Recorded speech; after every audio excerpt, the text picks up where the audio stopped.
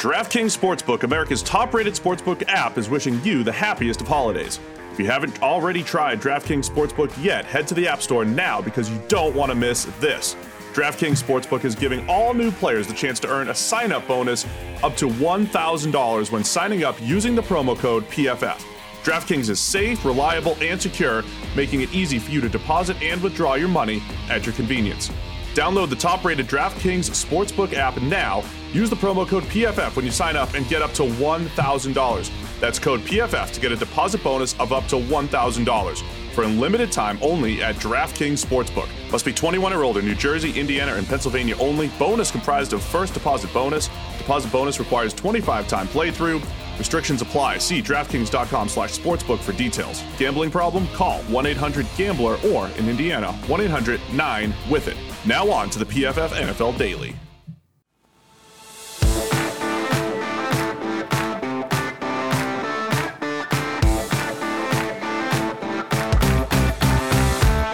Welcome into the PFF NFL Daily, where today we're going to discuss, well, do running backs matter? That's been a big question. However, let's ask more specifically, does Derrick Henry matter? Are there running backs who actually break the mold? Is Derrick Henry legitimately breaking the mold? Sam, you were the one who initially posed this question. Derrick Henry just running like crazy over the last few years. Is Derrick Henry different? Does he matter? Yes. I'm starting to think that Derrick Henry might actually matter. I'm going to need your resignation from PFF. Derrick Henry just this week, had a 215 rushing yard, 2 touchdown performance, which broke a tie with Barry Sanders, LaDainian Tomlinson, and I forget who the third guy was, in terms of 2 touchdown, 200-yard performances. They'd all had 3, Derrick Henry and whoever the fourth guy was. And Derrick Henry just moved into sole possession of first place on that list. That's a pretty impressive number. But he just, for a team like Tennessee that clearly needs or wants to have an offense that functions through a running back, right? They want to pound the football, old school, establish the run kind of stuff. And despite that, Derrick Henry is thriving unlike pretty much any running back in the NFL. Like, despite a couple of slow starts to the last 2 seasons, he's got by far the most rushing yards in the NFL, like 500 more than Dalvin Cook. He's got by far the most rushing yards after contact in the NFL, even more. That's like 600-700 more than Dalvin Cook. He's breaking tackles at an insane rate. He's got 4 yards per carry after contact on average over the last 2 years. Again, despite everybody knowing this is what's coming. Like, for a running back who is big and not tremendously, quick to the hole, his ability to bust through contact and just keep on generating insane yardage is kind of nuts. Yeah, the thing that I struggle with, and Henry is awesome, right? He's fun to watch. He, like, as you said, what he creates after contact is incredible. He's just, there was a point in 2018 where it felt like he flipped a switch, right? It was Thursday Night Football against the Jaguars, and all of a sudden he decided, hey, I'm 6'3", 247, let me run like it. And he ran for 99 yards and stiff-armed people to the ground and just, has been incredible pretty much since that point. If I know I'm getting that Derrick Henry over the last 3 years, plus the durability factor. I mean, this dude's been getting carry after carry after carry the last few years, all the way back to college. They, ran him into the ground at Alabama, and he's been incredibly durable. So there's so much to like about him. I think the thing I struggle with, there are certainly games where he matters a lot, right? I mean, there was the overtime win against Houston earlier this year. He's got an incredible run in regulation and then in overtime to essentially win the game. There's this game against Jacksonville. It's the Jags, sure, but he runs for 215. He ran for 178 against the Colts a couple of weeks ago, and they didn't need Ryan Tannehill to do a whole lot in some of those games. In games where Derrick Henry is unstoppable, you don't need a whole lot from Ryan Tannehill. It's just the play-action game. But I wonder how much offense the Titans are actually leaving on the table by feeding him 20, 25 times every single week with hopes for this game to show up. So I think it feels good coming out of 2 out of the last 3 weeks. Derrick Henry took over, and a few weeks back, he took over in overtime against Houston. I just wonder how much offense is being left on the table, and if their best bet is still a little bit more from Tannehill. Still play action, but more from Tannehill, more opportunities for A.J. Brown, more opportunities for the great Corey Davis and all of the other playmakers that they have in Tennessee. So love Derrick Henry. Yes, he's playing extremely well, but also don't know if it's the best course of action for creating offense in Tennessee, despite what we've seen. Yeah, to me, though, those are two different questions, right? Derrick Henry is phenomenal, but that doesn't mean it's necessarily the most efficient thing that Tennessee could be doing on offense. Like, if Kansas City suddenly decided that offense was going to run through Clyde Edwards-Helaire, and Edwards-Helaire became a 2,000-yard rusher, but the offense became 20, 30, 40, 50% less efficient, it would be a bad move, but it wouldn't, Edwards-Helaire could be holding up his end of the bargain and being incredible.